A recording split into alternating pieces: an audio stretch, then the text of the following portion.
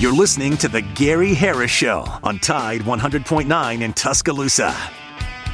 The Gary Harris Show. UCM host Tider Insider TV. Crimson Tide Kickoff. Play-by-play for Alabama sports and sports director for WVUA 23. It's time for The Gary Harris Show on your home for Alabama sports. Tide 100.9 and streaming on the Tide 100.9 app.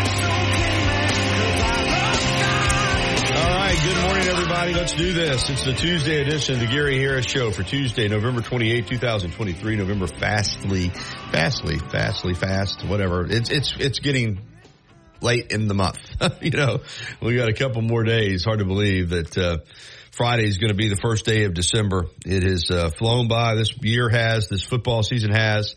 But we're ready to go today with another really good show on tap. I'll run it down for you here in just a moment. I'm your host, Gary Harris. I got Noah Haynes right there on the other side of the glass, manning the controls and taking your phone calls on the First and Main Condos hotline at 205-342-9904. So be free and give us a call if you feel free to do so. We were packed with phone calls yesterday. Love the interaction. A lot of big opinions on the Iron Bowl, a lot of big opinion on this college football playoff and the upcoming SEC championship game. So we'll entertain those phone calls again today. Before I tell you the lineup, let's go ahead and let you know that this hour of the Gary Harris Show brought to you by Alabama Credit Union. Convenience and savings make life better. The ACU Lifestyle Account. Learn more at alabamacu.com. That's alabamacu.com. Alabama Credit Union, loans for real life. Some rules and restrictions do apply. See if you're eligible for membership. Then join today and feel good about your money. And put a little extra change in your pocket. All right, here's the rundown today. It's going to be busy at 9:30, it's the Rocket Man, Rudy Armand from 977 ESPN Radio in Huntsville, Alabama. He's going to join us for his weekly visit to talk some ball, plenty of Bama football and basketball to chat with Drew about. And then at 10:15, we're going to have Lee Smith from CBS 46 in Atlanta. He's an Alabama grad, but he is the award-winning Georgia broadcast sports photographer of the year. And he covers, of course, the Georgia Bulldogs there and give us a little bit of the perspective on what's happening there with the number one ranked Dogs. And then at 10:30, my friend, Coach Randy Ross, longtime assistant football coach in the Southeastern Conference, former recruiting coordinator at the University of Alabama, also coached at Vanderbilt, Arkansas, SMU. And Randy is going to join us to talk about where we're at right now with college football and where we're headed. So we look forward to visiting with Randy this morning at 10:30. As I said, your phone calls are welcome at 205-342-9904. Also, Nick Saban met with the media on Monday for his weekly press conference, and Noah's got those clips. If we get an opportunity, we will get to a few of those as well. You know how that is with me. Sometimes we get a couple of them in. Sometimes we don't, just depending on how the show goes. But if I get an opportunity, Nick Saban had a lot to say yesterday because of the fact that they're getting ready to play the Georgia Bulldogs. So also Kirby Smart met with the media as well on Monday, and might even get a little bit of that in for you as well this morning. The head coach of the Georgia Bulldogs and the former Alabama defensive coordinator. Monday Night Football last night. I tried to watch this one at the TV station when I was getting ready to do the 10 o'clock sports, and hard game to watch. A lot of bad football last night. Let me tell you this. The Bears won the game without scoring a touchdown. And that's hard to do in this day and age. You don't do that very often anymore in the NFL. They just, score too many points. But the Bears kicked 4 field goals and beat the Vikings 12-10. The Bears controlled the game. They deserved to win the game. And Josh Dobbs, everyone had been celebrating his meteoric rise as the Vikings starter after coming over from Arizona when Kirk Cousins got, I think, torn Achilles and was out for the year. And Dobbs came in like a few days, led them to victory, and had been playing great. But here's the deal. And again, I love the NFL. I'm not an NFL expert, but I have people all the time say, well, man, and listen, I've said this about A.J. McCarron his whole career. Why was he pegged as an NFL backup? But he has been. He's never really been given an opportunity to be a starter. So when Josh Dobbs got over there and started playing well for the Vikings, people were like, oh, my gosh, man, how did so many teams miss on him? How has he been with so many teams and not been a starter? Well, usually there's a reason you're not a starter. And when you become a starter, everything's different. And you play more snaps, there's more opportunities to make mistakes, and people start game planning for you. They get a book on you. They start devising schemes to shut you down. They know what you do. You don't come in, in the third quarter after a guy gets nicked and play 25 snaps and, throw 12 passes and go 10 for 12 for 115 yards and a couple touchdowns. When you got to play 60 snaps and you're playing every snap and defenses are locked in on you, it's different. And last night, Josh Dobbs looked like what he's been for his career. He looked like a backup quarterback. And that's not to say that he hasn't played well. And that's not to say that he won't play well in the future. And I don't know, maybe he is a starter in the league. Maybe he'll prove that.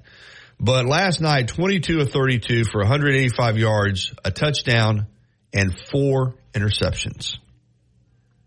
4 interceptions. Now, Justin Fields wasn't great, and he had a couple of fumbles, 27 of 37 for 217. That's only 5.9 yards per completion. Dobbs only had 5.8 yards per completion. Fields did not have any interceptions, and he did lead that late drive to kick the field goal to win the game, but he lost 2 fumbles. So it was an ugly game, and Josh Dobbs, for the first time since he's been in Minnesota, looked a little bit lost. The Bears defense absolutely shut him down. Other than the one drive, and he did get a touchdown out of it, but he had a horrible game. So again, I don't know what that means for the Vikings going forward. They're 6-6. They're still very much in the playoff hunt, but that was a costly loss last night for Minnesota. When you lose at home to a 3-win team in your division, that's a bad loss. And Josh Dobbs looked like what he has been throughout his career. He looked like a backup quarterback. And I've said this, and again, like I said, it's frustrated me that A.J. McCarron's never really gotten a shot. But that league is all about winning. It's all about trying to find somebody that can help you win games. And usually if you've been in the league for a while, if somebody in one of those 32 teams thinks you're a NFL starting caliber quarterback, someone will give you an opportunity as a starter. And when you don't get that, there's usually a reason why. And sometimes we don't see it. You're like, man, that guy came in, he looked great. So, again, it is what it is. Joshua Dobbs is, I think this is his 6th or 7th year in the league. I'm not sure on that, but somewhere around that. I mean, I think he wrapped up at Tennessee, 2016, 2017 or something like that was his last year. So he's 6 or 7 years in the league. And the fact that he's never been a starting quarterback, a regular starting quarterback, all I'm saying is that there is a reason for that. Okay? So anyway, costly loss for the Vikings last night. College football, Jeff Lebby is going to be the new head coach at Mississippi State. He flew in there Sunday night. I think they're going to have the press conference today. Mike Elko introduced yesterday afternoon as the head coach at Texas A&M. And, I think he'll do a good job. He did a good job when he was with Jimbo there as the defensive coordinator, and did do a good job in 2 years at Duke. It's one of those things where I don't know what happened with the whole Mark Stoops deal. I think that, again, I'm on the outside, completely on the outside looking in. But from what I've read, I'm saying this from what I've read, Mark Stoops was in line to be the Texas A&M coach. Mark Stoops had a big game to coach at Kentucky on Saturday against Louisville, at Louisville, in a rivalry game. Louisville 10-1. And I think rightfully so. I think Mark Stoops, just said, hey, we're going to have to pick this back up after the game. I've got to focus on the game. So Kentucky wins that game. And then after that game, I think that the conversations crank right back up about Mark Stoops being the coach at A&M. But I think A&M wanted to get someone hired quickly. And I just get the feeling based on what I've read that there's, that's a big deal. Mark Stoops has got a job in which he's happy. They like him up there in Lexington. He broke Coach Bryant's record for most wins as a Kentucky head coach. And I just think he needed time to get his ducks in a row and staff-wise find out who was going to be able to go and not be able to go. That's a big deal for a coach. When they're leaving one job and taking another, they usually want to know, are they going to be able to bring their staff? Are they going to have complete control over who's hired? And I just think that from what I read, again, I got no personal knowledge of any of this, but from what I read, reading people that have followed that situation was that Mark Stoops just decided that he needed time to get everything together. And I think A&M maybe didn't give him the assurances that he wanted to hear in regards to staff members and things like that. So it didn't happen. And Mike Elko was the fallback candidate.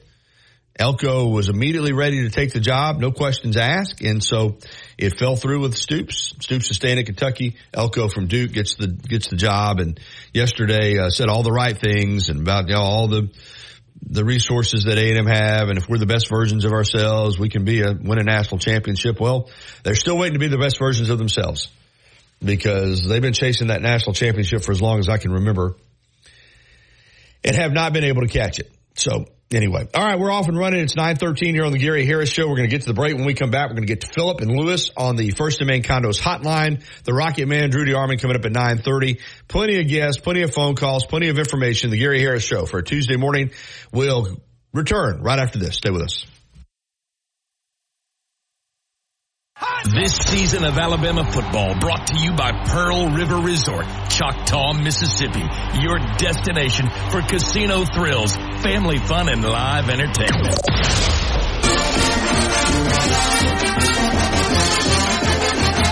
From the University of Alabama, this is Crimson Tide Today. It's a daily update on Bama sports, and it's brought to you by Everwood, the official treated lumber of Alabama athletics. Everwood, wood treated right. Hello again, everybody. I'm Roger Hoover. Alabama started preparations for the SEC championship game on Monday. Crimson Tide head coach Nick Saban met with the media. So when I went to church yesterday, the first thing I said was, thank God what could have happened didn't happen. So, we did, I think it's just reviewing this game, a little bit of a reality check. One of the things that we wanted to do in the game was channel our passion and our energy into positive execution on the field. And I think when we did that, we played really, really well. But there were some times where we didn't, and it was very costly in terms of some of the errors that we made, whether they were penalties or mistakes on defense or whatever it might be. So the reality check part comes from taking the good things and building on them. I'll have more in a moment.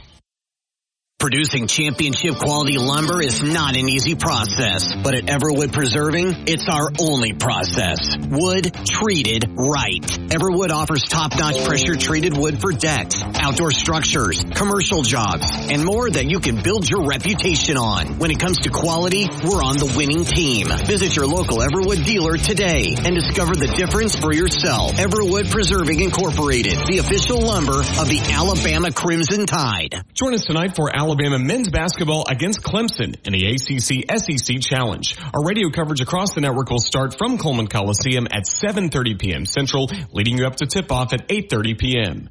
Crimson Tide Today is brought to you by Everwood. Crimson Tide Today is a production of the Crimson Tide Sports Network from Learfield. Patterson-Comer is dedicated to serving our clients. At Patterson-Comer, when your finances are in perfect order, it just happens. But no matter what surprises come your way, Alabama Credit Union will be here to help make it affordable with great personal loans, mortgages, and auto loans. They offer an easy application process and fast decisions so you can stay focused on feeling good about whatever life brings your way. Alabama Credit Union will be here to help make it affordable with great personal loans, mortgages, and auto loans. Alabama Credit Union, loans for real life. Visit alabamacu.com to learn more. Some rules and restrictions apply. See if you're eligible for membership, then join today and feel good about your money. Tide 100.9 Tuscaloosa weather. A good supply of sunshine today, the high 51. Clear and cold tonight, the low 27.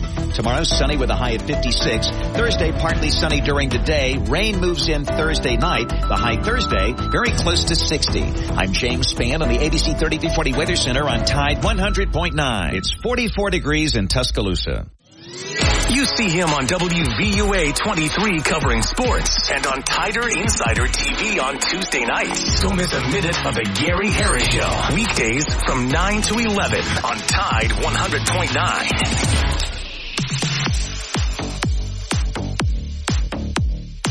9:18, welcome back into the Gary Harris Show. We're going to get to some phone calls. Philip is going to lead us off, and then we'll get to Lewis here on the Gary Harris Show. Good morning, Philip. Good morning, Gary. Hey, I got my scratch paper out and my pen, and my top teams. All right, let's back up. The two teams that are guaranteed a spot right now in the top four are the winner of the Oregon and Washington game. Okay, so one of those are in. So one of those are in. So really, we're only talking about three other possibilities at this time. Is that right? I'm trying to get my head on straight here. Yeah, I assume so. I mean, if yeah, so Washington or Oregon, the loser of that game's out. The winner of that game is definitely in. So if Georgia gets upset, they could either fall completely out or go to about 4. If Michigan wins, they could fall completely out or go to about 4. All right? So that's a little bit of an issue right there. If FSU wins out, I've got them at 3. But if they lose, they're out. And that leaves some life for Texas and Alabama. But if Texas loses, they're out. So really, the committee has already got one of their teams already calculated in. It's kind of that way. That's the way I see it. And that would be Oregon or Washington. Yeah, I think the winner of that game is in. There's some other, if you just start going through possibilities, what if you had upsets galore? Ohio State could wind up getting in the picture somehow still, but the odds of Iowa beating Michigan are long. I don't know how in the world if Iowa were to beat Michigan with their offense the way that it is, that you could put Michigan in the playoff, regardless of what they've done previously. I mean, Iowa's an average team, based on, all the metrics I've seen. So, if you had a bunch of upsets, everything could change. Georgia could stay in. I guess technically Michigan could lose and stay in if enough other people lose. I mean, I still contend that if Alabama beats Georgia, they should go in over an undefeated FSU. That's my opinion. I mean, I'm not saying I do think the committee would love to have a Michigan versus Washington or Oregon Rose Bowl matchup. I do think they'd love that. To me, that's just very obvious. So Alabama's got a chance. I think they've got to put a strong performance together in order to beat Georgia, period. And I think they've got to score at least a minimum of 24 points. I don't know how you feel about that. Philip, I'm listening to you, and I just haven't spent that much time breaking it down as you have. At this point, I'll be honest with you. You probably hear it in my voice. I'm a little worn out with it. I mean, now it's like, let's go play the games and, and see who wins and add it up and see what happens. It's an unusual year. The final year of the 14 playoff, that we have this many good teams with this many good records. This has not been an issue until this year. Any other year, Alabama and Georgia would be sitting here, just like 2 years ago, with Alabama knowing if they won the game, they're in the playoff, and Georgia probably could still lose and be in the playoff. That's not the case this year. It's a little bit of a mess. So I'm gonna at this point, the biggest thing for me, Philip, is to see if Alabama can beat Georgia. And I'll be honest with you, I got to make my pick tonight on Tider Insider Television. I'm leaning toward Georgia. I mean, just Oh, yeah. And I hope I'm wrong, but if I pick Georgia, it's because I think they're going to win the game. And I think right now, as I sit here this morning, I think Georgia's a better team than Alabama. I think Alabama's a terrific team. I think Alabama can win the game. But I do think right now, I think Georgia's a more complete football team than Alabama is. So, you know, if Alabama doesn't win, none of the rest of it really means much to me. I'll be honest with you. Yeah, I hope that Alabama can come down off that Auburn win. That's going to be tough. That's going to be tough to come down off that. Well, yes and no. I mean, the same thing happened 2 years ago. They had to go 98 yards, 97 yards in a minute and something with no timeouts and 4 overtimes, and they were able to come back and I think in some ways that invigorates you because you won the game. But you know, let's be honest, it's a team in Auburn. I don't care what the rivalry says. That's a team in Auburn that the week before, you know, got pounded by New Mexico State. So I think Alabama gets back this week and understands who they're playing and that they've got to do. You know, they're the hunter now. You know, I mean, that's a position they're not in very often. And I think they like it. I think they like being the underdog a little bit and just go out and play. And nobody, you know, most people around the country are going to pick Georgia to win the game, and I get it. So Alabama gets to be in the role that Auburn was in last week. And sometimes that's a little more fun. So we'll see what happens. Yeah. Well, good. I hope your mom's okay. She okay? She's out of the hospital and doing much better. Thank you, Philip. All right, man. Have a good one. Appreciate you. All right, let's get to Lewis. Good morning, Lewis. Good morning, Gary. I have a comment about the pro quarterbacks. I like what you had to say. I just have a comment about that. But as an aside, the Mark Stoops, I know Texas A&M pays them good money when they fire them, but they're delusional. They think they're to be, you know, playing for national championships every year. And when have they ever done that? He should thank his lucky stars if he wins 8 or 9 games a year, something like that at Kentucky. They're going to pay him that $9 million a year. You know, I mean, I just think he's smart to stay there. But I like what you had to say about the rookie quarterback. You know, I live in Nashville, and Will Levis, you know, he set a record that he tied a record actually with 4 touchdown passes in his first game, and it's been pretty tough going since then. Now he's played okay, but of course the Titans have got other issues. But you're right; they see film, they study these players for a game or two, and then it's not the same as the big splash they make. And lastly, I wonder what your comment is about the Carolina Panthers firing their head coach. I watched the game Sunday with the Titans and the Carolina, and I felt bad for Bryce. He just doesn't have anything to work with there, and he was running for his life. Yeah, terrible offensive line, no playmakers. I think that David Tepper, the owner, is one of these guys that's got a ton of money. He wants to be involved, and I'll be honest with you, I'm a Frank Reich fan. I thought he was a good head coach when he was with the Colts. I think he was going to be patient with Bryce, and I think Tepper just got impatient. And again, just like you were saying with Bryce, I don't know how you can blame Frank Reich for what he inherited. They're just not a good team. And but I would have liked to have seen Frank Reich stay there because I think he's a quarterback. I think he was bringing Bryce along, understanding that they don't have very many weapons. Now, are they hard to watch? Yeah, they're bad. That's a bad team, bad offense. But I don't see where firing Frank Reich is going to help them. But you know what? When you're the owner and you invest those millions of dollars, you can do whatever you want. But I just thought that was a case of an owner just not having any patience at all. And you can't fire the team. You can't cut everybody. So he fired the coach. Yeah, Gary. Good comment. Hey, man, roll Tide. I'll talk to you soon. Thank you, Lewis. Always good to hear from you. All right, let's get the Cowboy out in Big D, Dallas, Texas. Hey, Cowboy. How you doing, Gary? Doing well. That's good. Well, I survived Saturday night. I'll tell you what, I don't get upset at any ball games like I do when they play Auburn and Jordan Hare. I grew up, my father was from that area, went to Auburn, but toured for Alabama, and so I was always an Alabama fan. His buddies were Auburn people, and, and I've got some Auburn friends, and I know how they can't stand Alabama in the bottom of the gut and bile and everything. The real true Auburn folks, and I just still can't fathom how we always go down there and play right into the mess. It just never fails. Or it's the officiating crew doing something or whatever. Well, yeah, the key to winning down there handily is obviously is to separate from them. And the last time they were able to separate a little bit was 2015. Obviously in 2011 they put a pretty good beat down on them, but they had a chance to separate early in this game. You're up 7-0. Auburn hasn't had a first down. You drove the ball the first drive right down their throats, and the second drive, 4th and 1, whatever, from the 40-yard line, you have a great play call dialed up to Kendrick Law. He busted through untouched for a touchdown. It's going to be 14-0. You're I think going to boat race them. You separated right off the bat, and Dupree gets called for the hook. And,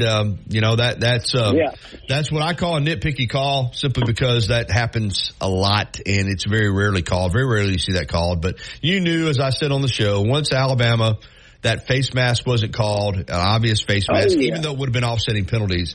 You just knew then that you just got to feel it. Alabama can't get any calls, and they didn't. I mean, they got out more than double the penalty yardage that Auburn had, but that was your chance right there. Now, give Auburn credit. Not only did you not get the touchdown, then Burnip hits his worst punt of the year, like a 10-yard punt. And instead of having them pinned down there inside the 10, they got the ball at the 30-something yard line, and they go run it right down your throats. And then you're right. From then on, it was game on. You can't, two things down there. You can't get 2 touchdowns called back, which they did. And you can't have crucial penalties. And obviously turnovers, which they didn't turn the ball over. But you can't separate when you have those things happen, even though you're the better team. And I'll watch that game, and I give Auburn credit for being there. And yes, once you got somebody 4th and goal from the 31-yard line, you should win the game, period.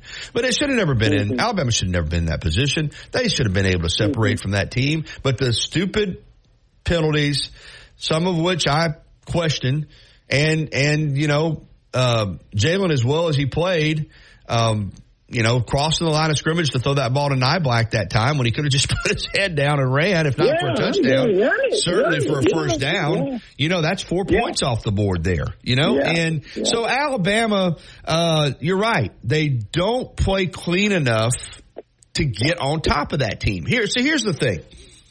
Again, I'm starting to sound like I think I'm a coach this morning, breaking all this NFL. But if you get on top of them by a couple of scores, they can't run the ball every play. It changes the way they have to play. As long as they're within 1 score of you, or obviously the lead, then they can run the offense the way they want to run it. Yeah. They can run that football. They didn't want to put that game in Peyton Thorne's hands. He's not good enough.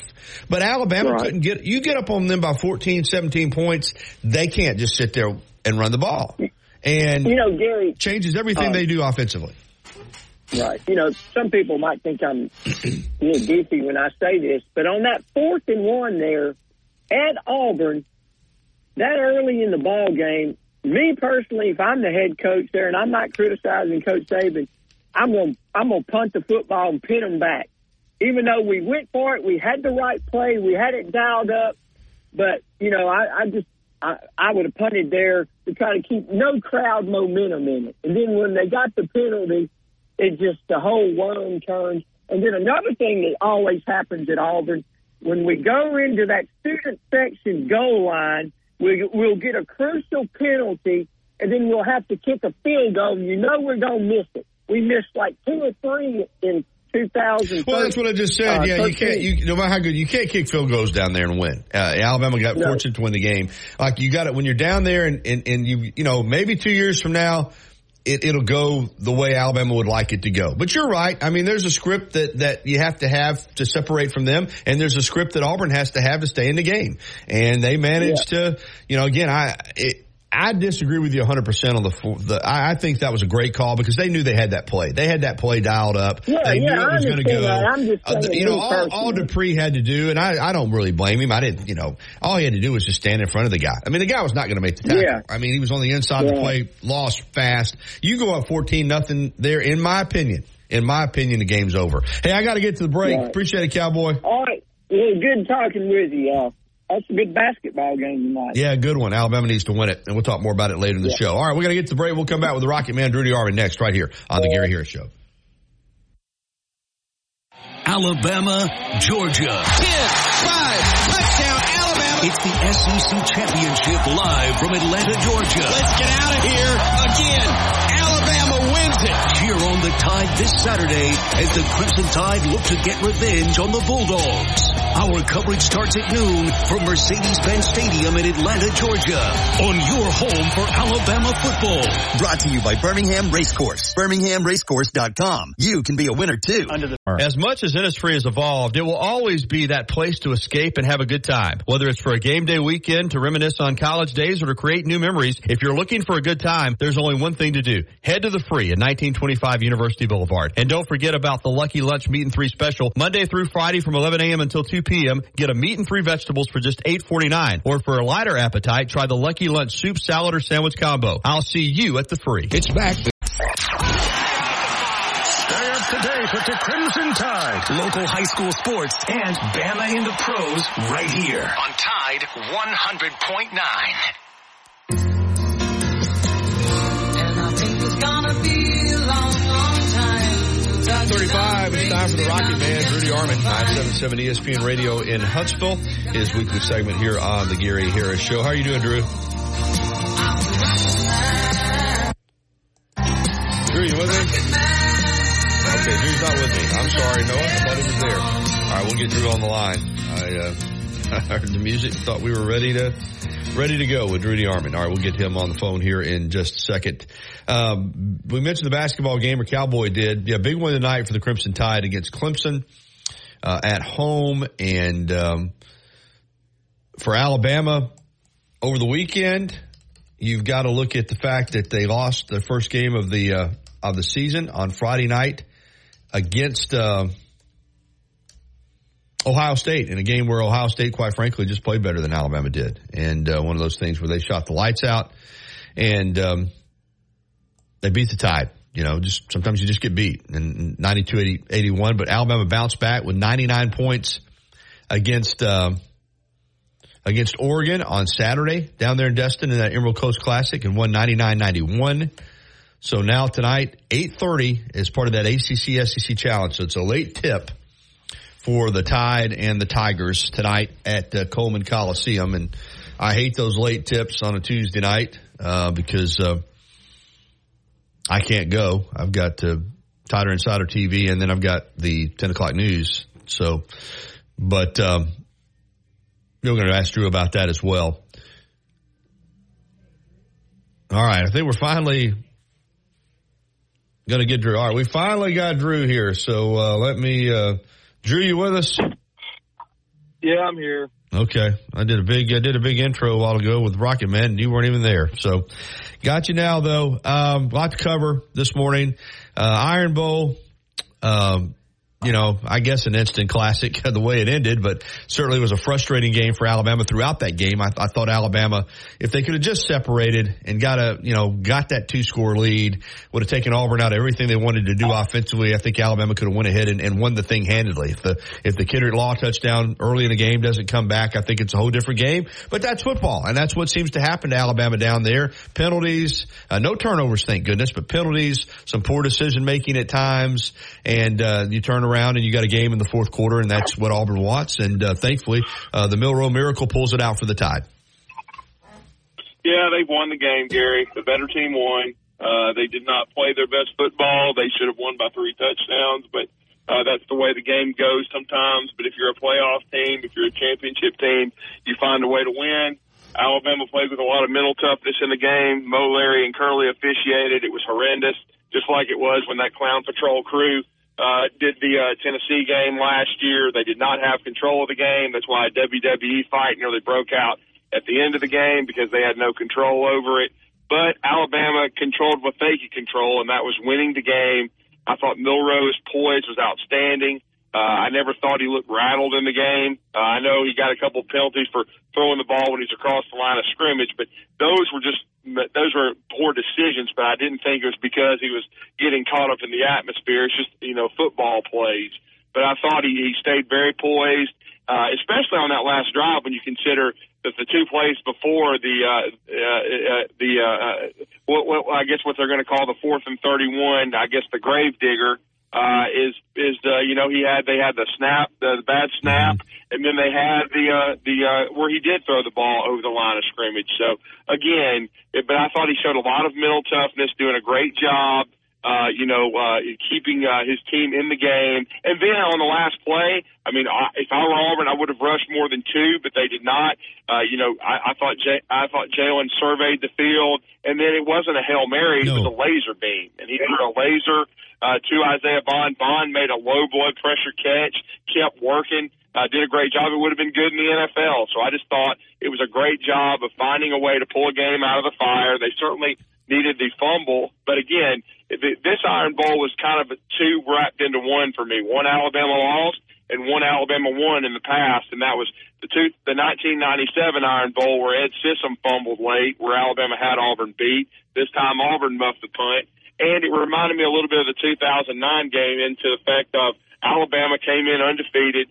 Auburn had nothing to lose, played with their hair on fire, and Alabama, had a chance or they had to win the game to ultimately reach the SEC championship game, Florida, they were going to be an underdog like they are against Georgia, and then they went on to win the national championship. So there was a lot of similarities, and it was an interesting Iron Bowl, no doubt about it. But I thought the team showed a lot of mental toughness pulling the game out. Yeah, no doubt about it, and keeps Alabama's hopes and dreams and aspirations alive for the college football playoff. Obviously, you're also playing for an SEC championship on Saturday, and you get the mighty Georgia Bulldogs, winners of 29 in a row. They've passed Alabama's record of 28 consecutive wins in the SEC.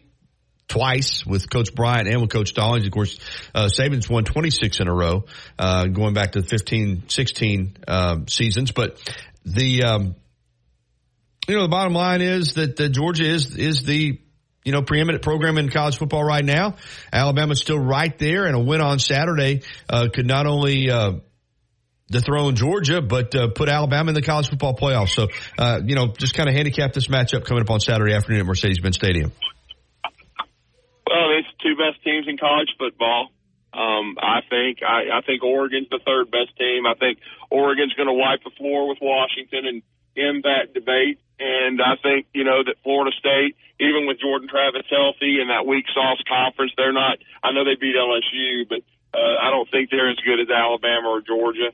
And I think also when you look at Michigan and Ohio State, I've watched both of them. I think, neither one of them are as good as Alabama or Georgia. So it's a play-in game. Unfortunately, I don't think, unless things get really wild and even Texas loses, which I don't see happening, I don't see a conference getting two in this year from the same league. But I do think that Alabama and Georgia are two of the top four.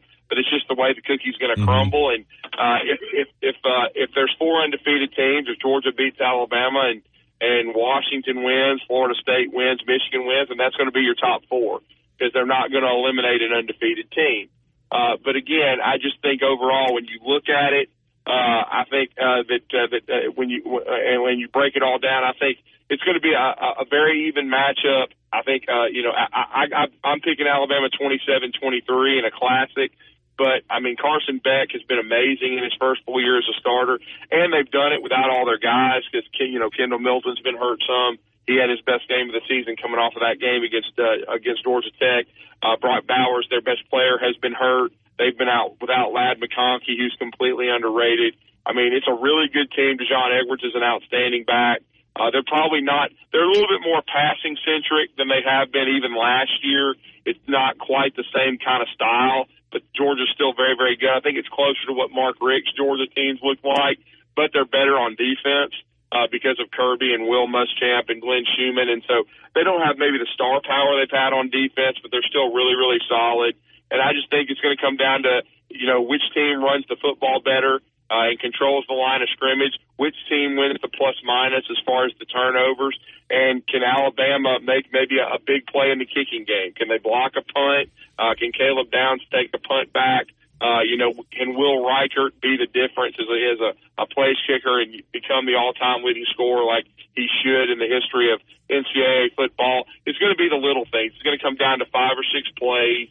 And I just think overall it's a very even matchup because of Milroe's development for Alabama and how much better he's gotten. Now, the injury to Jason McClellan could be a wild card, but I do think Alabama has depth with Roydell Williams, Certainly Jam Miller playing more lately, and even Justice Haynes. So I think Alabama should be fine at running back. But again, it's the things that Jace does away from the football, running pass routes, catching the ball, blocking. You're going to have to be on point and be sharp, because again, you can't have the bad snaps in this game. You can't give up negative plays in this game, because if you do, the other team is so good in the Georgia Bulldogs, it'll put you behind the sticks. It'll put you behind off schedule, and Alabama can't have that. Alabama needs to start fast. They need to get a lead, and then they just need to play with a lot of confidence. And I think this is a confident team, a mentally tough team. I do think Alabama's defense has a little bit better pass rush than Georgia, and I think Alabama's offensive line has improved exponentially in the last month. But it's going to be fascinating to see how they do in this Georgia matchup. Yeah, Drew, when you look at the game, I think Alabama's offense could be a problem for Georgia's defense. I think Alabama's going to move the football. I do worry, as good as Alabama's defense is, I worry about that defensive front holding up against that offensive line, and Georgia being able to control the ball with the run game, and then Beck can pick you apart.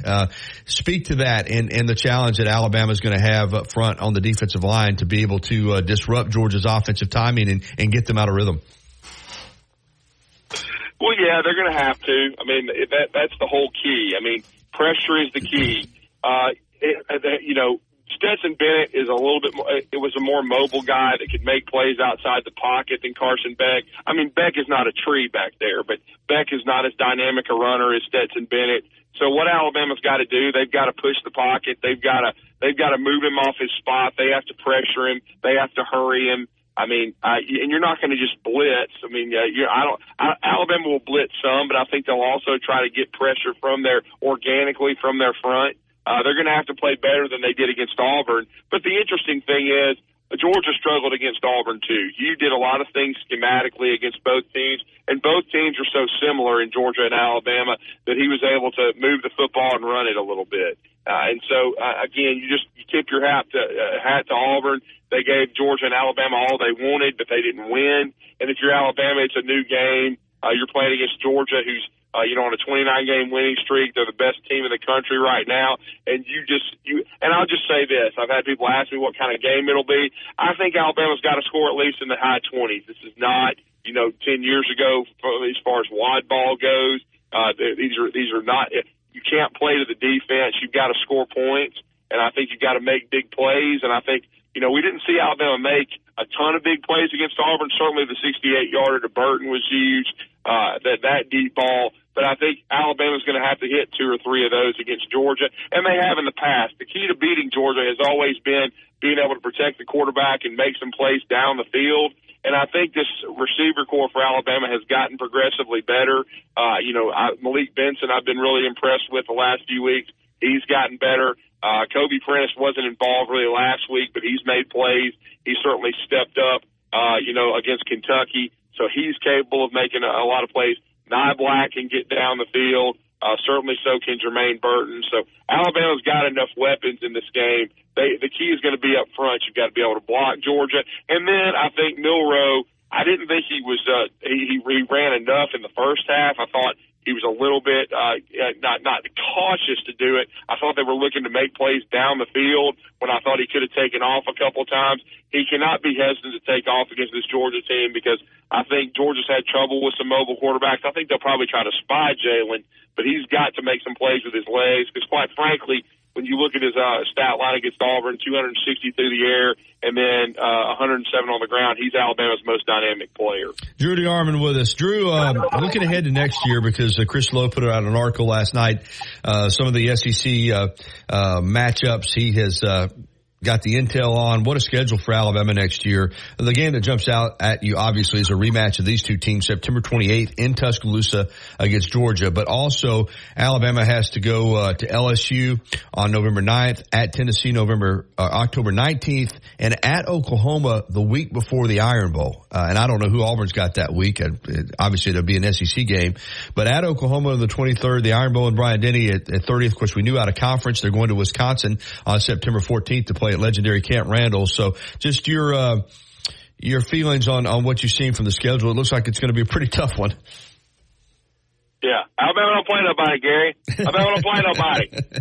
That's what some of these idiot fan bases will tell you, and some of these schmucks on Twitter that cover other teams and other conferences. Alabama's probably going to play as tough a schedule as anybody in the country, and Nick Saban knew that. They're not going to try to buy their way out of the Wisconsin game. Nick Saban wants to have games like this. He wants to make it better for the fans to travel to games, to watch quality opponents. He and Greg Byrne kind of, they put their heads together a few years ago when they started signing these deals, and I think they knew that there could be more conference realignment. It's a very difficult schedule, no question about it. But guess what? It also coincides with the 12-team playoff. So if Alabama loses 2 games in the regular season next year, no need to panic, because guess what? They're going to be in the playoff, because ain't nobody else going to be, even within the SEC, probably going to be playing as tough a schedule as Alabama. So that's the one thing. They're going to challenge themselves. It should help recruiting, because you're playing against, from coast to coast, you're going to Camp Randall. That would be a very neat experience to play against Luke Fickell's bunch. So it's going to be, a very challenging schedule. Of course, they'll have Tennessee and Knoxville. That'll be very challenging, certainly. So, again, it's just one of those things. The SEC is the toughest conference in the country. This year it's probably the SEC and the Pac-12. And I'll be honest with you, Gary, this is the way I think it's going to play out if Alabama beats Georgia. I think that the Final Four will be Michigan number 1, because they're going to beat Iowa. Iowa's terrible. Even though they're 10-2, they're just not very good. And then I think the 2 seed, when it all shakes out, will be Oregon, because they will beat, Washington. I think Texas will be the 3 seed. They'll win the Pac-12, the Big 12, excuse me. And then Alabama will be the 4 seed out of the SEC. But I don't see how you keep a 12-1 Alabama team out of the college football playoff. And I'll throw this caveat in there. I think Louisville will upset Florida State, and that will end this debate. Yeah, that certainly would. All right, Drew, we're getting up against the clock, so you got to have to go fast for me. Just real quick, your reaction to Jeff Lebby to Mississippi State and Elko to Texas A&M. I just thought that's where I thought both these searches were going. I got tipped off about a week ago that Lebby, I found out today the other finalist for Mississippi State was John Summerall, good friend of mine at Troy. But it looks like I thought Lebby would be the direction they were going. I would watch out. There might be a staff member at Alabama joining the coaching staff for Jeff Lebby. So Nick Saban maybe filling a hole there. We'll see. And then I thought Elko, certainly Stoops was almost done, but they got a lot of cooks in the kitchen. I think Elko's the best fit, though. It's not the sexiest, but it's probably the most solid. He knows the personnel there very well. He knows the culture. And I think much like Gary Patterson was the wizard behind the curtain for Franchione, he was the wizard for Jimbo Fisher. And I think him taking over for Dirtneck will be better for A&M. And finally, big basketball game tonight against Clemson in that ACC-SEC Challenge at 8:30. Over the weekend in the Emerald Coast Classic on Friday night, Alabama got beat. Sometimes you just get beat. Ohio State played great. They did bounce back on Saturday with a 99-point effort, 99-91 win over a good Oregon team, although Oregon had a couple guys out. So Bama basketball is 5-1, scoring a lot of points. Defensively, there still seem to be some concerns, Drew. Yeah, the rim protection is still being worked out, no doubt about it, but they're still an extremely good offensive team. It's going to be a battle of tempos. Brad Brownell's been there a long time. Probably didn't get enough credit for what the job he's done at Clemson. They're coming off a 14-win season in the ACC. They're probably a top 3 or 4 team in that league and an NCAA tournament team. It's going to be a battle of tempos. They're going to want to slow it down. Alabama's going to want to speed it up. The key is going to be for Alabama, they got to come out and they've got to guard better. They've got to protect the rim. And then they've got to run their stuff. I think they're very skilled offensively. I think it's NATO's most skilled offensive team. To me, the watermark is going to be if Alabama can score between 75 and 80 points. If they can get the pace of the game up into near 80 or more, then I think they're going to beat Clemson. If Clemson has if it's low 70s, high 60s, then the Tigers have a good chance to win it. But this is going to be a good test for Alabama, and their schedule going forward, as you know, Gary, is very, very difficult. Great stuff as always, Drew, and you got more information like this on all the different outlets that you talk and write and inform people on. Yeah, Drew G 977 ESPN is my Twitter account. Also, you can get me at 977 ESPN. All of our content is on 977ESPN.com and on our SoundCloud page. I do the Talking Ball with Scott Tyson Monday through Friday from 7 to 9 a.m. also do 3 times a week on the morning blitz in the 9 to 10 o'clock hour. And of course, you can read me on TiderInsider.com. I do contribute there. I'm proud to contribute with Rodney Orr. And of course, we always enjoy being on Tide 109 each and every Tuesday on the Gary Harris Show. Appreciate it, man. Thank you, Drew. Great segment as always with Drew DeArmond. We'll take a break and come back and wrap up the first hour of the Gary Harris Show right after this. This Alabama football season, the Gary Harris Show. On your home for Alabama sports, Tide 100.9 and streaming on the Tide 100.9 app.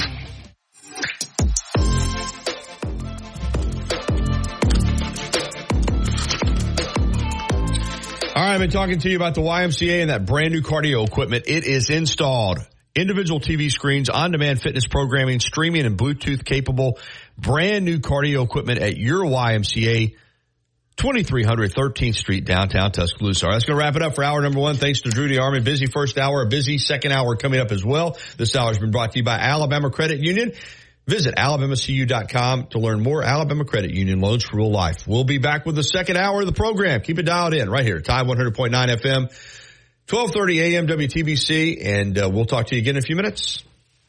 Los Tarascos has been serving Mexican favorites like burritos, fajitas, and quesadillas since 1999. Their new location is at 4100 Owen Parkway in Northport. And of course, you can find Los Tarascos in Tuscaloosa at 110 Skyland Boulevard. The bar areas feature big screen television so you can enjoy your favorite sporting events. Los Tarascos features daily happy hour specials. And for the best Mexican cuisine in West Alabama, remember, the name is Los Tarascos with locations in Tuscaloosa and Northport. TBC Tuscaloosa and W265CG Tuscaloosa, a Town Square media station. Tide 100.9 and streaming on the Tide 100.9 app. From the Fox Sports Studios in Los Angeles, here's Monty Bolaños. The Chicago Bears have improved to 4-8 after beating the Minnesota Vikings for Week 12, coming out on top 12-10. Minnesota is now 6-6 for the season. Chicago's DJ Moore had 11 receptions and 114 yards. DJ runs a beautiful one cut. He's a great route runner, and the way he played today, the way he took a lot of those short passes, and take them for 8-9 yards at a time, and those aren't easy. And he's a heck of an athlete and a better teammate. That was Bears head coach Matt Eberflus. In Major League Baseball, the Cubs and Reds are among the active teams in trade conversations for Cleveland's Shane Bieber and Tampa Bay's Tyler Glasnow. And breaking news on the ice, this is according to ESPN, 9-time All-Star Patrick Kane is signing with the Detroit Red Wings as he returns to the NHL following off-season hip surgery. Always live. Always local. Dependable news coverage. The latest news, only from the Tuscaloosa Thread newsroom. Rain has knocked down the wildfire threat across Alabama. Only 11 are burning this morning, where a week ago it was more than 100. 1 to 3 inches of rainfall over the weekend and to early next week could end the wildfire threat and curtail the drought. Democrat New York U.S. Senator Chuck Schumer vowing to break Alabama Senator Tommy Tuberville's hold of top military promotions over the Pentagon's abortion policy. Schumer will introduce a resolution that would bypass Tuberville's hold on the promotions. For the latest local news in Tuscaloosa, T-Town, Bama Sports Updates, and severe weather information. Download the free Tuscaloosa Thread app. Never pay for your news and sign up for our daily newsletter with news updates. The Gary Harris Show. UCM host Tider Insider TV. Crimson Tide Kickoff. Play-by-play for Alabama sports and sports director for WVUA 23. It's time for the Gary Harris Show on your home for Alabama sports. Tide 100.9 and streaming on the Tide 100.9 app. All right, here we go. Hour number 2 of the Gary Harris Show right here on Tide 100.9 FM, 1230 AM WTBC, the Tide 109 app, Tide109.com. Gary Harris, Noah Haynes for a second hour. This hour of the Gary Harris Show being brought to you by Patterson Comer Attorneys at Law. My friends Paul Patterson and Mike Comer, they do it right. Integrity is at the core of everything that they do. They're right here in West Alabama. Paul is in Tuscaloosa. Mike is in Northport. And if you need a personal injury attorney or you've been involved in an automobile accident or any type of situation where you need help, I would encourage you to get in touch with Patterson Comer. You'll look them in the eye. They'll be with you the entire way, even if you have to go to court. Reach Paul in Northport or reach Paul in Tuscaloosa, I should say, at 205-345-1000. Mike's in Northport at 205-759-3939. Toll free from anywhere, 866-507-9091. And remember, the commitment to the client does not end at the workday. End of the workday. Patterson Comer is committed to the client 24 hours a day, 7 days a week. PattersonComerLawFirm.com. That's PattersonComerLawFirm.com. No representation is made that the quality of legal services to be performed is greater than the quality of services performed by other lawyers. And we're going to get this second hour of the Gary Harris Show kicked off by jumping out on the First and Main Condominiums hotline and talking with our pal Tom. Hey, Tom. Good morning, Gary. How are you this morning? Doing well, buddy. You know, I was listening to the conversation between you and Drew about Alabama and their performance this past weekend. And, you know, when you go back and you get out of the emotions of the game and all that kind of stuff, and you're looking at it, you know the outcome, you kind of start looking for stuff, you know. Mm-hmm. Yeah, and you brought up this yesterday, and then again today, that, you know, we were just a touchdown away from Auburn actually laying down, you know, and probably quitting in that game in the first quarter. But, you know, Alabama and our kids just, no, we're not going to let you lay down. Here, we're going to bring you some gifts, and so don't you dare lay down, because you got to make a game out of this, and this, that, and the other. And so they woke up, and so they started playing. And, you know, it was ridiculous. But and also the fact that you brought up that you were going to choose Georgia to win the game. I'm leaning there. I haven't made a final decision yet, Tom, but I'm going to still continue to break it down this afternoon when I get into the TV station. And as you know, I got to make a pick tonight on Tider Insider TV. Right. So but yeah, I'm leaning toward Georgia, but I'm not ready to 100%, you know, make that my call right now. And the reason you gave is a legitimate reason that I don't know if I read Tider Insider every day, and Rodney had an outstanding take yesterday on the front page of the website, and it was some evaluations from the game this past weekend. And quite naturally, Rodney being as good as he is, you know how good he is. Both of you together are very good. And he pointed out that the defensive line has been slacking in the last 2 weeks. And I agree with it. I'm so outdone with the performance of our defensive line. And I brought it up to you yesterday, and then you and Rodney talked about it. And then again today with Drew, and you caught Drew off guard, because I think Drew had fell into the category of he thought they had gotten better, but they have not gotten better. And if they don't do something before this weekend, which I doubt if they can, it's going to be a long afternoon. And you're right to pick Georgia to win. Well, you know, again, I haven't made a final decision yet, and, you know, I might change my mind this afternoon, but I just think, you know, regardless of what people think, I do try to pick these games objectively, and I don't pick against Alabama often. Who would, right? But you know, I right now, just as good as Alabama is, and I think these could be the two best teams in the country.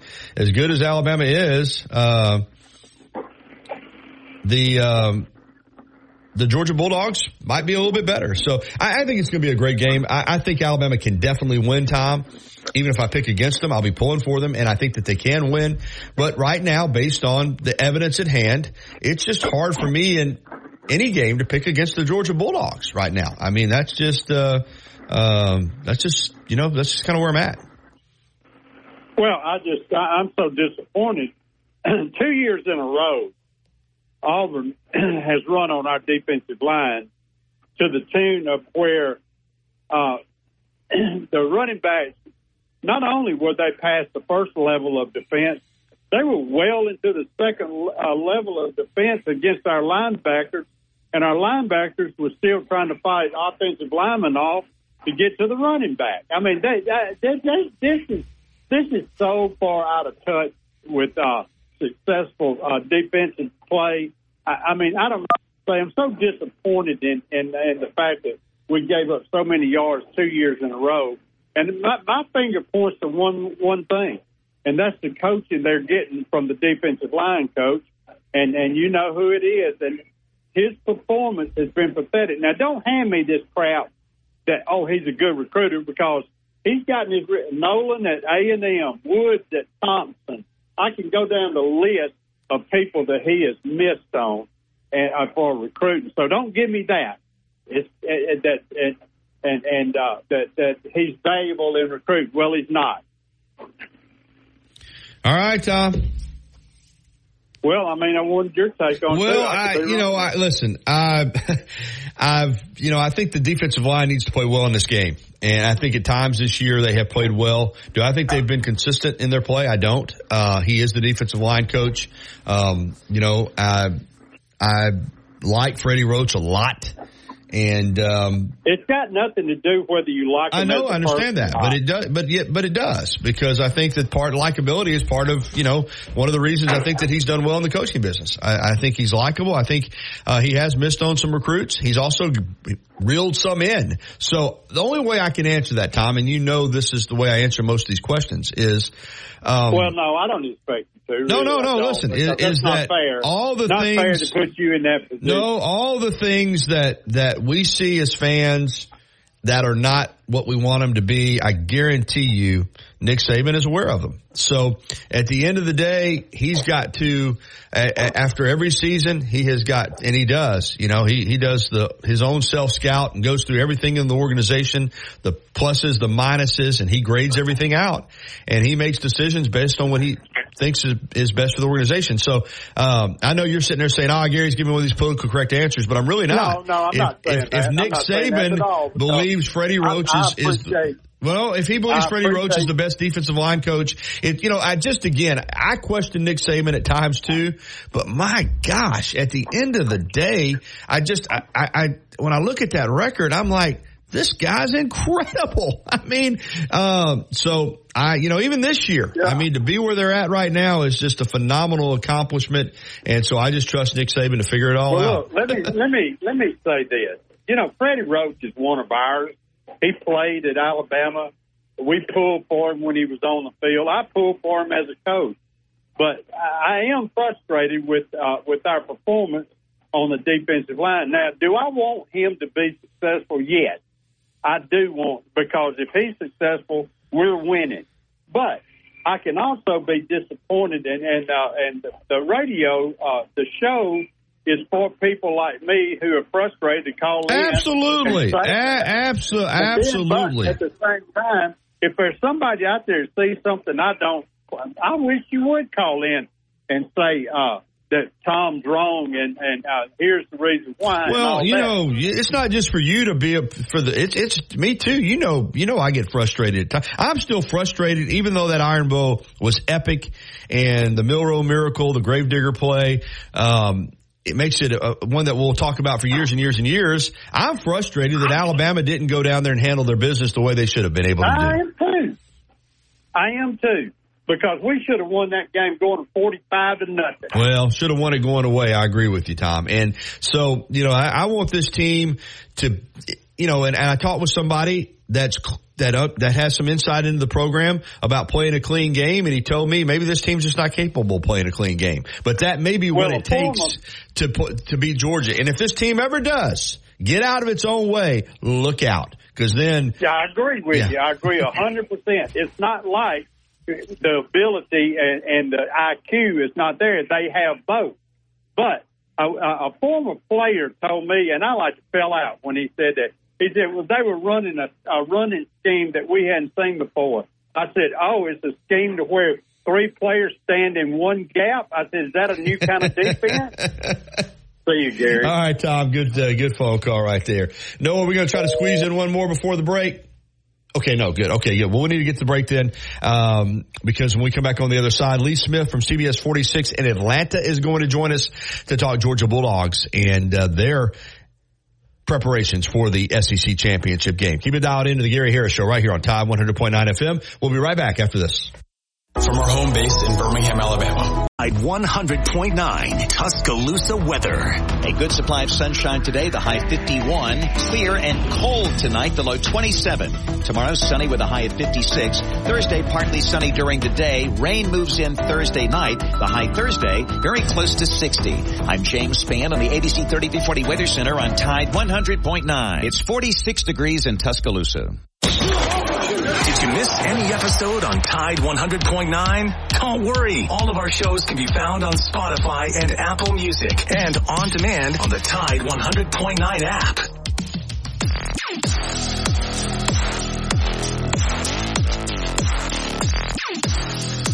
All right, 10:17. Welcome back into the Gary Harris Show. We're going to jump right back out on the First Domain Condominiums hotline. First Domain Condominiums, luxury condominiums in beautiful historic downtown Northport. Check them out, man. They are unbelievable. I should know. I live there and I love it. All right, we got Lee Smith, award-winning sports photographer from CBS 46 in Atlanta, University of Alabama graduate, but now working in the ATL and covering the Georgia Bulldogs. Good morning, Lee. How you doing, buddy? All right, just ready to get this SEC championship going. Well, I'll see you on Saturday, and it is going to be a good one. Obviously, as I said, you graduated from UA, but you cover UGA, and you're right in the middle of this historic run. 29 wins in a row, back-to-back national championships. They've snapped Alabama's SEC winning streak at 28 games. They're going for that three-peat that Alabama has not been able to do, have come close under Bryant, come close under Stallings. Under Saban, but here we are with Georgia with a chance to do it. What's your vibe on this game Saturday at Mercedes-Benz Stadium? I tell you what, it's going to be electric as always when these two teams get together. I just don't know. I really don't know what to expect, though. I mean, other than Georgia's kind of coming out here, and they've had a lot of injuries. So I'll be kind of anxious to see who exactly puts on the pads for them, because quite frankly, they've got a lot of key injuries and they set out a lot of people against Georgia Tech. So I'm not really sure what's going to happen, honestly. You watch this Georgia team, though, under Kirby Smart, win them back-to-back, get past Alabama 2 years ago in the national championship game. We're just a dominant team last year. And as you said, you lose Stetson Bennett. Maybe they're not as dominant, but they are 11-0, and it just seems like every time the team pushes them, they've got the answers. What is it specifically I know it starts with talent, but what is it you've seen from this Georgia team that has allowed them to win 29 games in a row? It just goes back to basically what it's Kirby and basically having that Saban DNA. They're cut from almost the same cloth, I want to say, because no matter what has been thrown in their way, they've had curveballs all this season, especially. Just no matter what's in front of them, it just seems like they don't get bothered, they don't get rattled, and they just take it all in stride. They run with it, and they just continue to dominate everybody, no matter what it is, whether it's wacky schedules, injuries. It's really impressive, and I never thought anybody would snap that Alabama SEC streak. Honestly, I didn't think it was really possible because modern athletics and NIL deals and all that. But I'm telling you, no matter what happens, Georgia's in it every week. Yeah, they are 29 in a row. As I said, Alabama 28 twice. Saban won 26 in a row. It's amazing. Saban.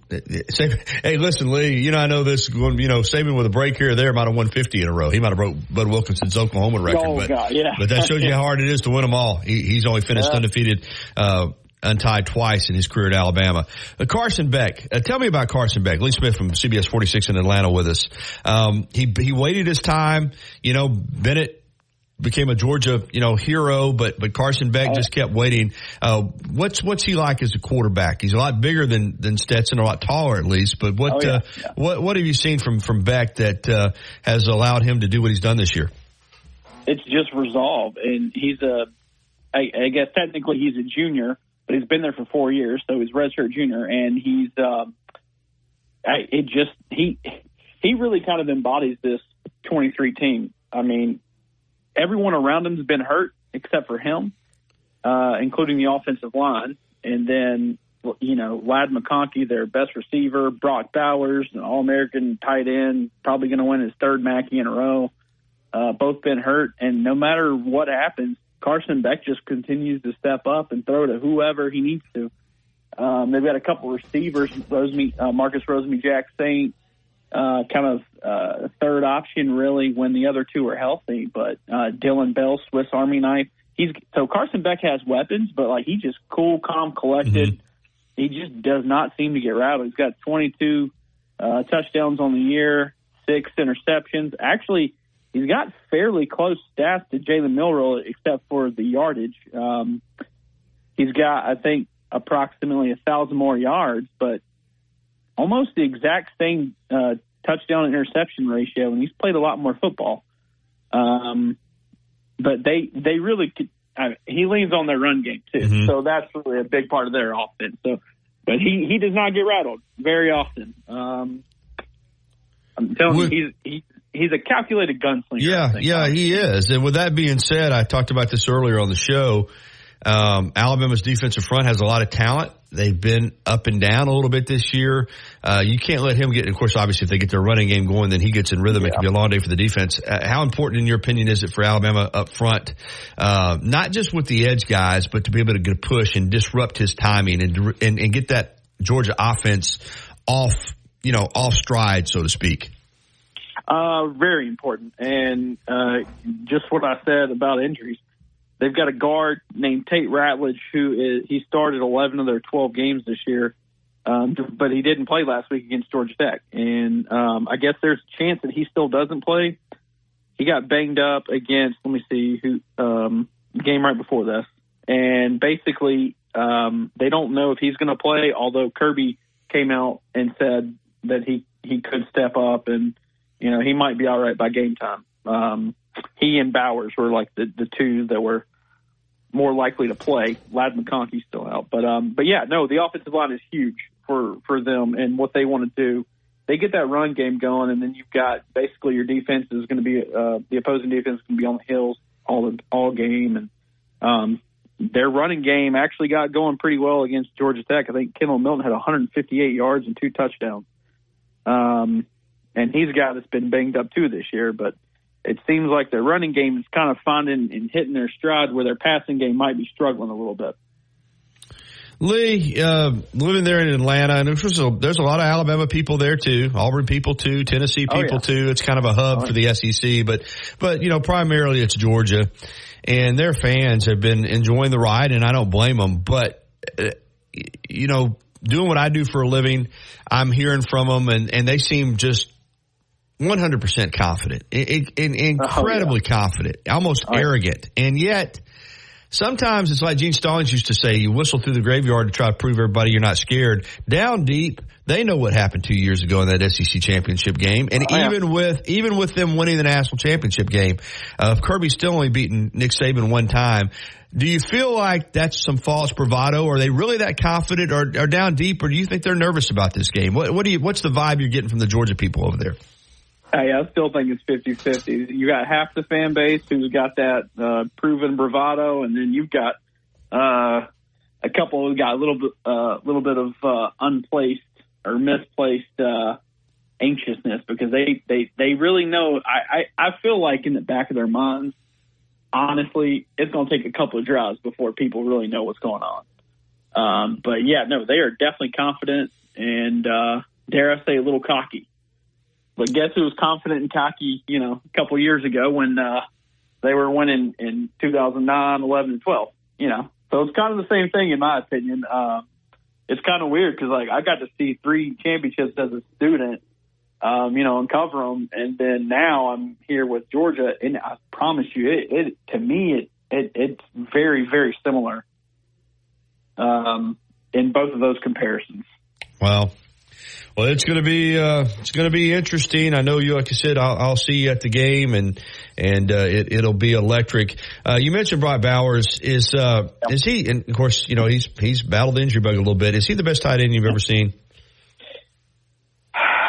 I mean, honestly, yeah, he really is. And the crazy part is he doesn't look like a Darnell Washington who's 6'6" and 260. But, he's still 6'3", 6'4", maybe 240. The dude is just strong, and he just does not go down with one defender. I've never seen anything like it. Once because he doesn't really go down the field a lot. He catches these little swing passes, and he has to get his momentum going. But, boy, once he gets going, he just doesn't stop. Yeah, it's gonna be something. Lee Smith, CBS 46 in Atlanta, and buddy, good to catch up. And I'll see you on Saturday. All right, can't wait. See you, Gary. All right, 10:27 here on the Gary Harris Show. All right, I'm excited to announce that we got a new sponsor joining the program coming up on Friday, December the 1st. Krispy Kreme, Noah. So if you like Krispy Kreme donuts, my friend, you may be in line to get a few. How about that? But Krispy Kreme's going to be joining us, Evan Smith, the owner.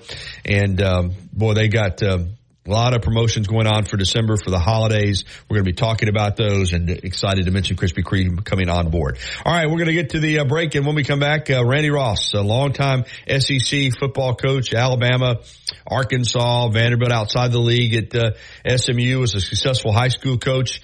Going to talk about the state of college football and what he's seen.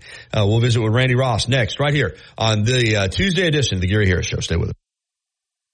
Hey, Crimson. 2011, Billy's Sports Grill, located on Main Avenue in historic downtown Northport, has been serving their legendary signature chicken sandwich, award-winning wings, and handcrafted cocktails.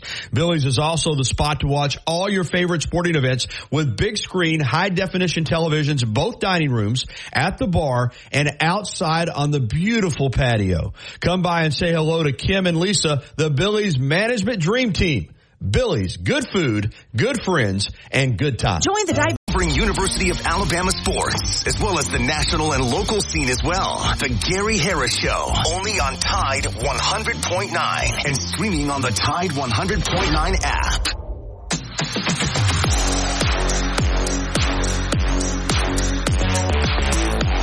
10:31. Welcome back into the Gary Harris Show. This Tuesday edition has just flown by. Of course, we've had a lot of great material to talk about with the SEC Championship game coming up and that Iron Bowl that we witnessed on Saturday. And joining me to talk about that and the state of college football, long-time SEC football coach, successful high school coach prior to that, Randy Ross, spent time at Alabama, Arkansas, Vanderbilt, outside the SEC, 11 years at SMU, now retired here back in the West Alabama area, and just wanted to catch up with Randy and kind of get his thoughts on the state of college football. Good morning, Randy. How you doing, Coach? Hey, Gary. How are you this morning, buddy? Doing great, man. Good to have you back on. Let's start with that Iron Bowl. You saw a lot of them up close and personal. You know what it's like to be a part of that game and the emotions involved, and particularly at Jordan-Hare. Auburn really feeds on that emotion. Alabama was a better football team, but couldn't separate, and Auburn hung in there and looked like they were going to win the game. And then we saw one of the most miraculous plays that we've ever seen in the history of college football. It seemed like the Iron Bowls at Jordan-Hare can provide that from time to time. What did you take away from that 27-24 Alabama victory? Well, you said it right off there. It's a different game, and I know a lot of people I talked to was upset we didn't beat them worse than we did. But listen, when you're at Alabama and you go down there and get a win at Jordan-Hare Stadium and get out of there, you're glad you got it. It doesn't matter how you did it, but they just I thought they kept competing, and when you go down there to play, there's just a different feel in the air. I mean, to me, they've got one goal in mind. That's if they'd rather beat Alabama, keep them out of the national championship picture than to win the national championship themselves. And we never thought that way. We always wanted to win the game and looked at the bigger picture. But so they put their whole focus on that game every year. And I know a lot of weird things has happened down there. I was on staff when we went down there, and Curtis Brown catches the ball in the back of the end zone, and wish we'd had instant replay back then. But it just seems everything down there always tends to go their way. So I was excited to see something go our way Saturday night, and it was a great win for those young guys. And I think they're going to build on it. And I think they're going to come back and play an outstanding game this week. Yeah, watching that game Saturday, and like you said, 95, Brown definitely got his toe down, and that would have been a win at Jordan-Hare. But I felt like Alabama was a better team. Alabama knew it. Auburn knew it. I think everybody knew it. But I mentioned not being able to separate. Early in the game, you get a 3-and-out. You go right down and stuff it in the end zone. You get another 3-and-out. You get the ball back. You got a 4th-and-1. You dial up a great play call. Reese dialed up a great play call to Kendrick Law. He was basically untouched. They get Dupree for a hook there, which, technically I guess it was a penalty. You rarely see that call, especially when it didn't really impact the play. But if Alabama goes up there, Coach, 14-0, again, we'll never know.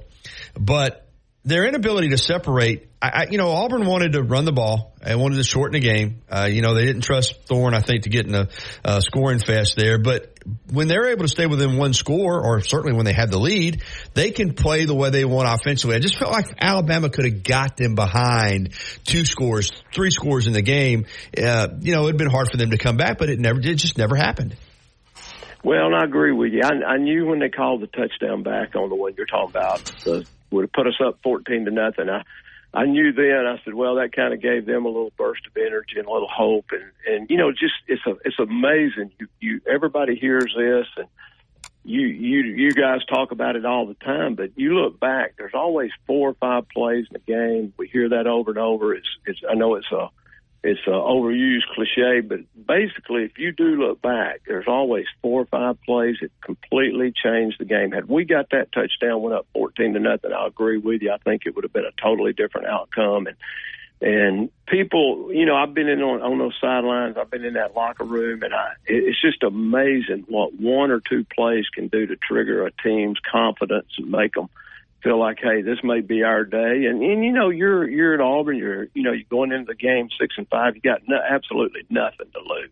And so, on the other hand, we had everything to lose if you lose a game, you're not in the opportunity to play for the national championship. And so, those plays, I agree with you. I think if we got up early, and I think it would have been a totally different outcome. We'll never know, but I just know I've seen that momentum swing in games. And sometimes it's hard to ever get it back, and I think that's kind of what happened Saturday. Gave them a little bit of confidence and hope, and again, they had nothing to lose, so they're playing lights out. Randy, being on that sideline, and we are gonna move on from this, but I just wanted to get your Iron Bowl thoughts. The coaching hat when you're there and you're playing at Jordan-Hare. Or any of these games. And I try to be understanding of officials. I know how tough a job it is. I know you know how tough a job it is. They're never going to be perfect.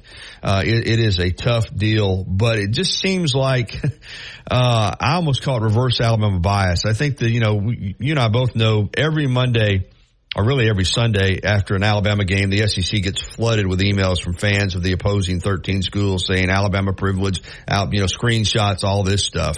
I don't think an official ever goes into a game thinking, I'm going to favor one team over the other. But I do think, and again, this is just my opinion, I do think sometimes it's in the back of their minds that when you're doing an Alabama game, the last thing you want to do is be that crew where everybody's saying, Alabama got favoritism. I think it works against Alabama sometimes in some of these games, whether it's at Tennessee, LSU, Auburn, wherever. I just think a lot of times officials, in their mind's eye are saying, you know what, I'm going to make sure that nobody points the finger at me and says I favored Alabama. I just got that vibe Saturday after they missed that early face mask.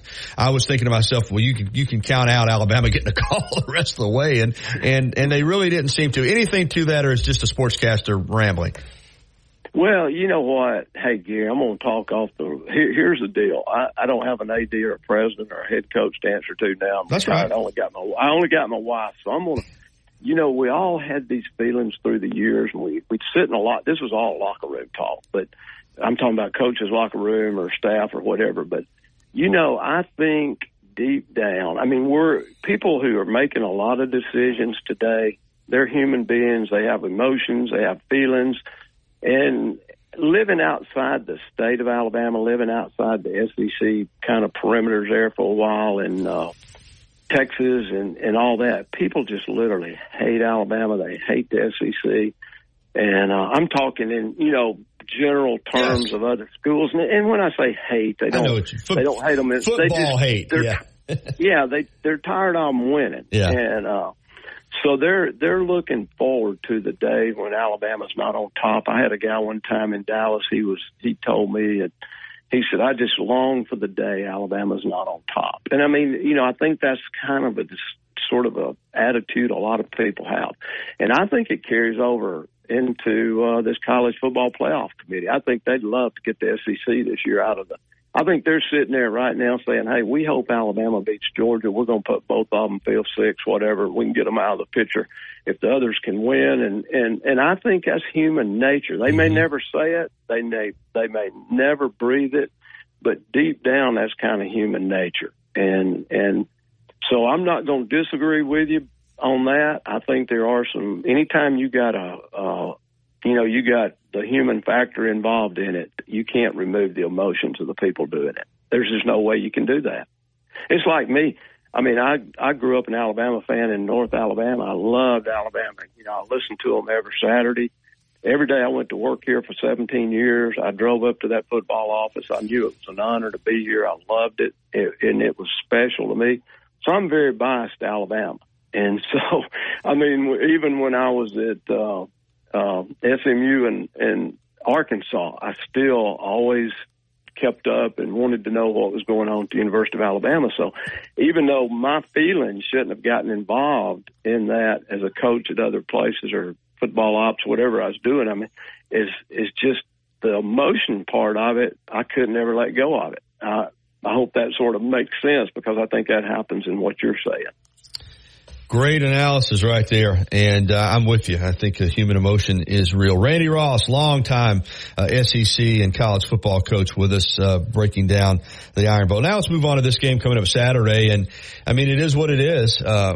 Alabama hasn't gone anywhere. And to your point about people wanting to see Alabama fall, I think the way the season started, a lot of people thought this was going to be the year. And they're big mad that it hasn't happened. But Georgia right now is on top, back-to-back national championships, 29 wins in a row, breaking the mark at Alabama set by Coach Bryant and by Coach Stallings. Of course, Saban's had 26 in a row.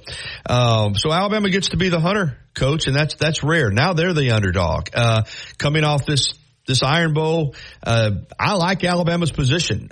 Not that they don't have something to lose, because obviously they do. An SEC championship's at stake and a spot possibly in the college football playoff. But I think that they're freed up a little bit, and they kind of get to be in the Auburn role just a tad. Is that the way you see it?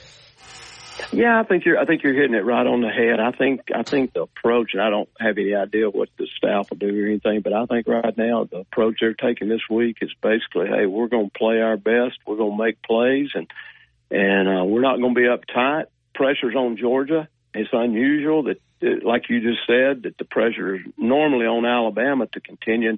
And I was with Coach Stallings when we had that 28-game win streak, and I'm going to tell you now, that's hard to do in Pee Wee football. Mm-hmm. And, when you win 28 or 29 games, and people can say, that if you haven't been around those kids and all that, they're still 18, 19, 20-year-old kids, and that pressure begins to mount, because you're sitting there going, man, we don't want to be the team that breaks this 29-game winning streak. So everything tends to kind of make them have that attitude or that thinking in their mind. If something were to go wrong a little bit, it just changes. I've been around those guys. It just changes the way they approach a game. And I think our guys can just go play. And it's kind of the reverse of last week. Auburn had nothing to lose. We had everything to lose. This week, Georgia's, basically got everything to lose. We don't have anything to lose, if you look at it that way. And we're not the kind of team that's always in that situation of trying to be the underdog or anything like that. But at the same time, I just really think these guys are going to go play good. I've been telling everybody, I said, if there's anybody in the country, and I felt this way last year. I really did. I was upset they didn't put Alabama in the playoffs last year because I kept telling people, I said, if there's anybody that can beat Georgia, I think it's Alabama. And I feel that way right now. I think if there's one team right now that can beat Georgia, it'll be the University of Alabama. And we've done pretty well over there in Atlanta in the past. So I think everything's in our favor this week. And I think these kids are going to go play lights out. Yeah, Nick Saban undefeated in Mercedes-Benz Stadium, only one loss as the Alabama coach in Atlanta. That was 2008, the SEC championship game to Tebow and the Gators at the old Georgia Dome. So yeah, Alabama's got a good track record there, and I agree with you 100%. If Alabama doesn't beat Georgia on Saturday, I think they're going to win another national championship. I think they're the only team that can do it too. So we'll see. Randy Ross with us talking college football.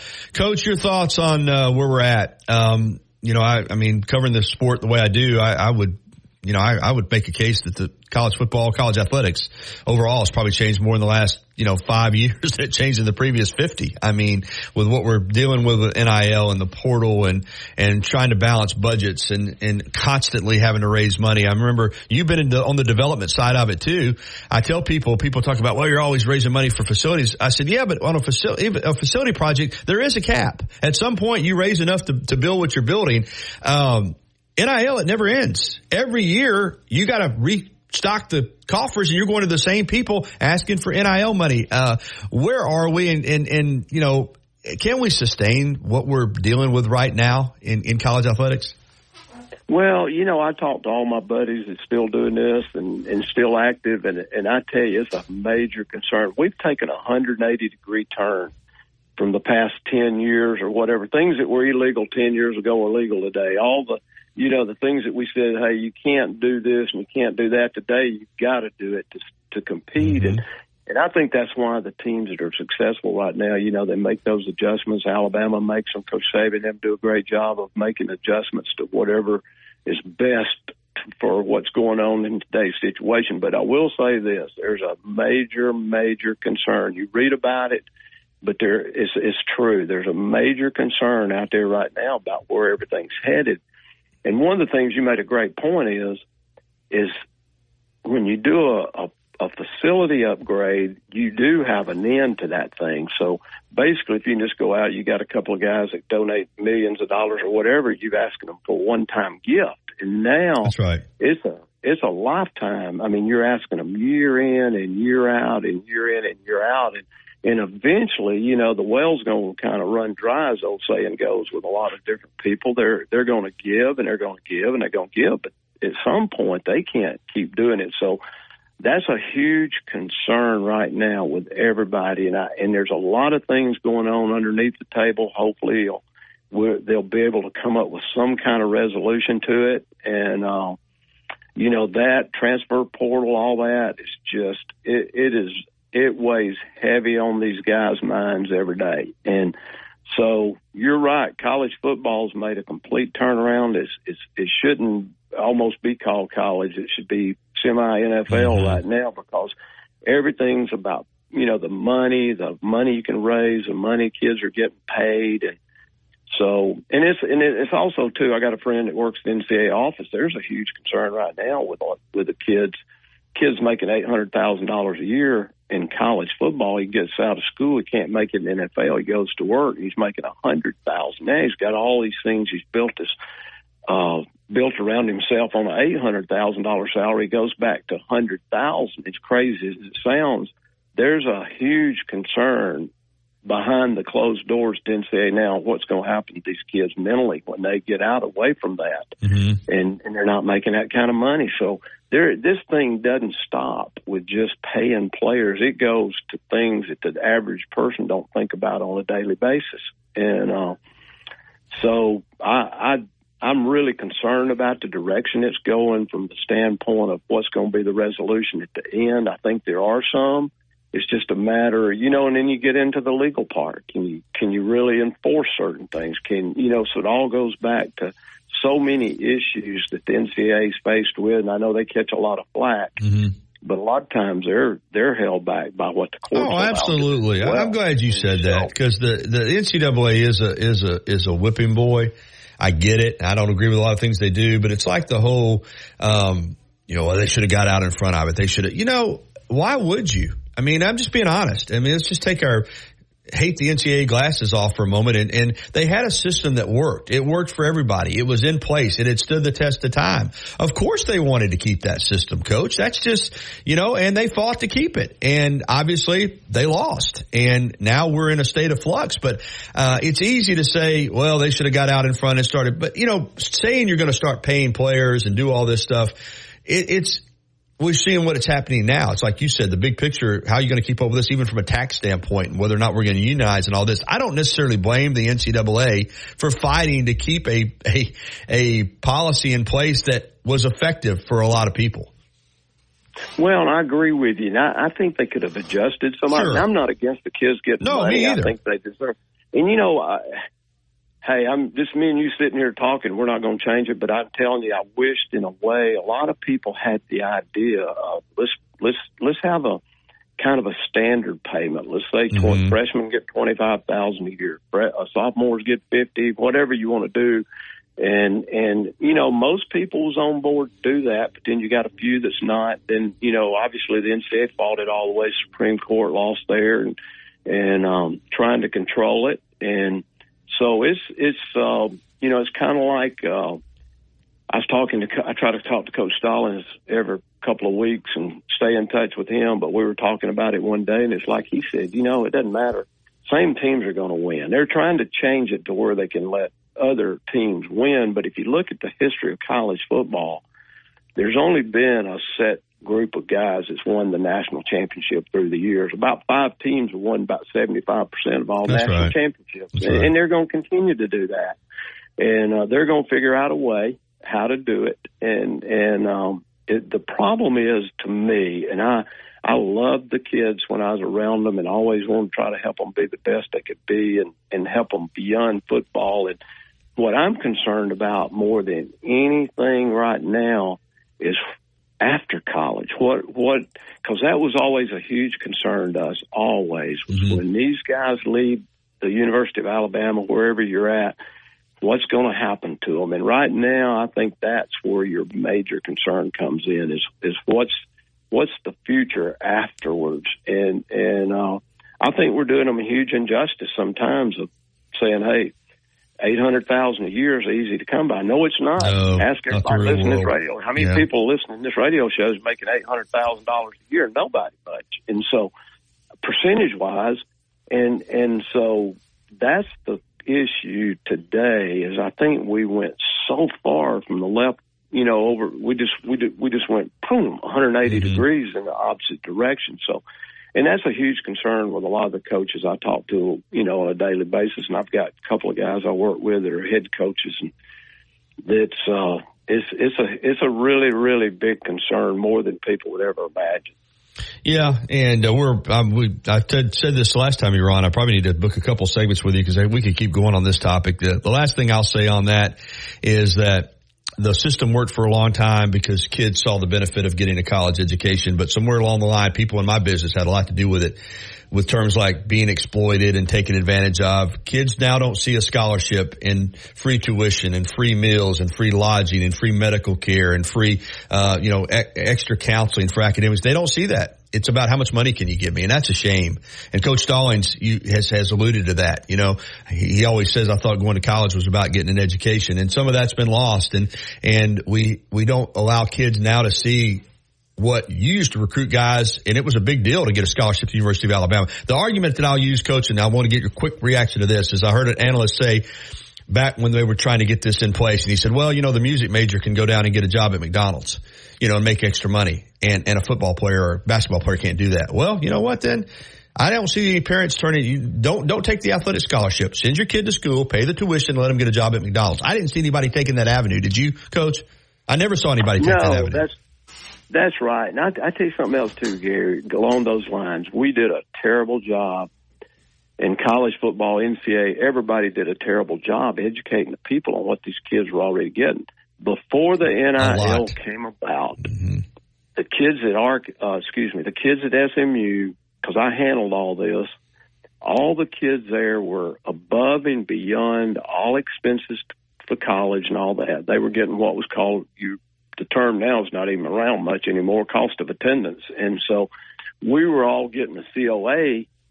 Our kids were getting anywhere from $22,000 to $28,000 a year above their scholarship. That was just free spending money. Well, nobody knew that.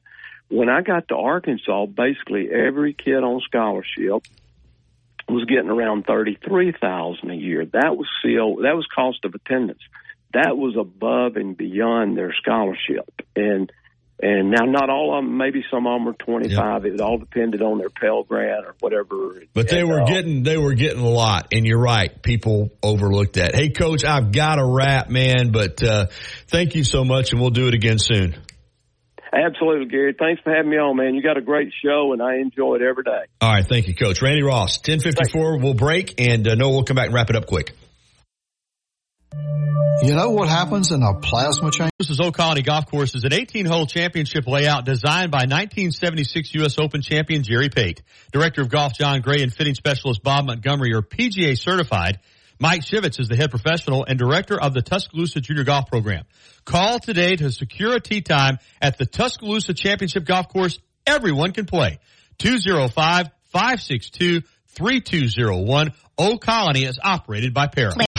Want to jump into any of the shows? Call Tide 100.9 right now at 205-342-9904. Will somebody answer that damn phone? That's 205-342-9904. All right, we got to get out of here. For Noah Haynes, I'm Gary Harris. Thanks for listening to the Gary Harris Show, and I'll be back tomorrow morning at 9 a.m. Miller's Edge is coming up next at 11 a.m. Have a great day, everybody. Thank you for listening to the Gary Harris Show on your home for Alabama sports. Tide 100.9 and streaming on the Tide 100.9 app. I'm embarrassed to say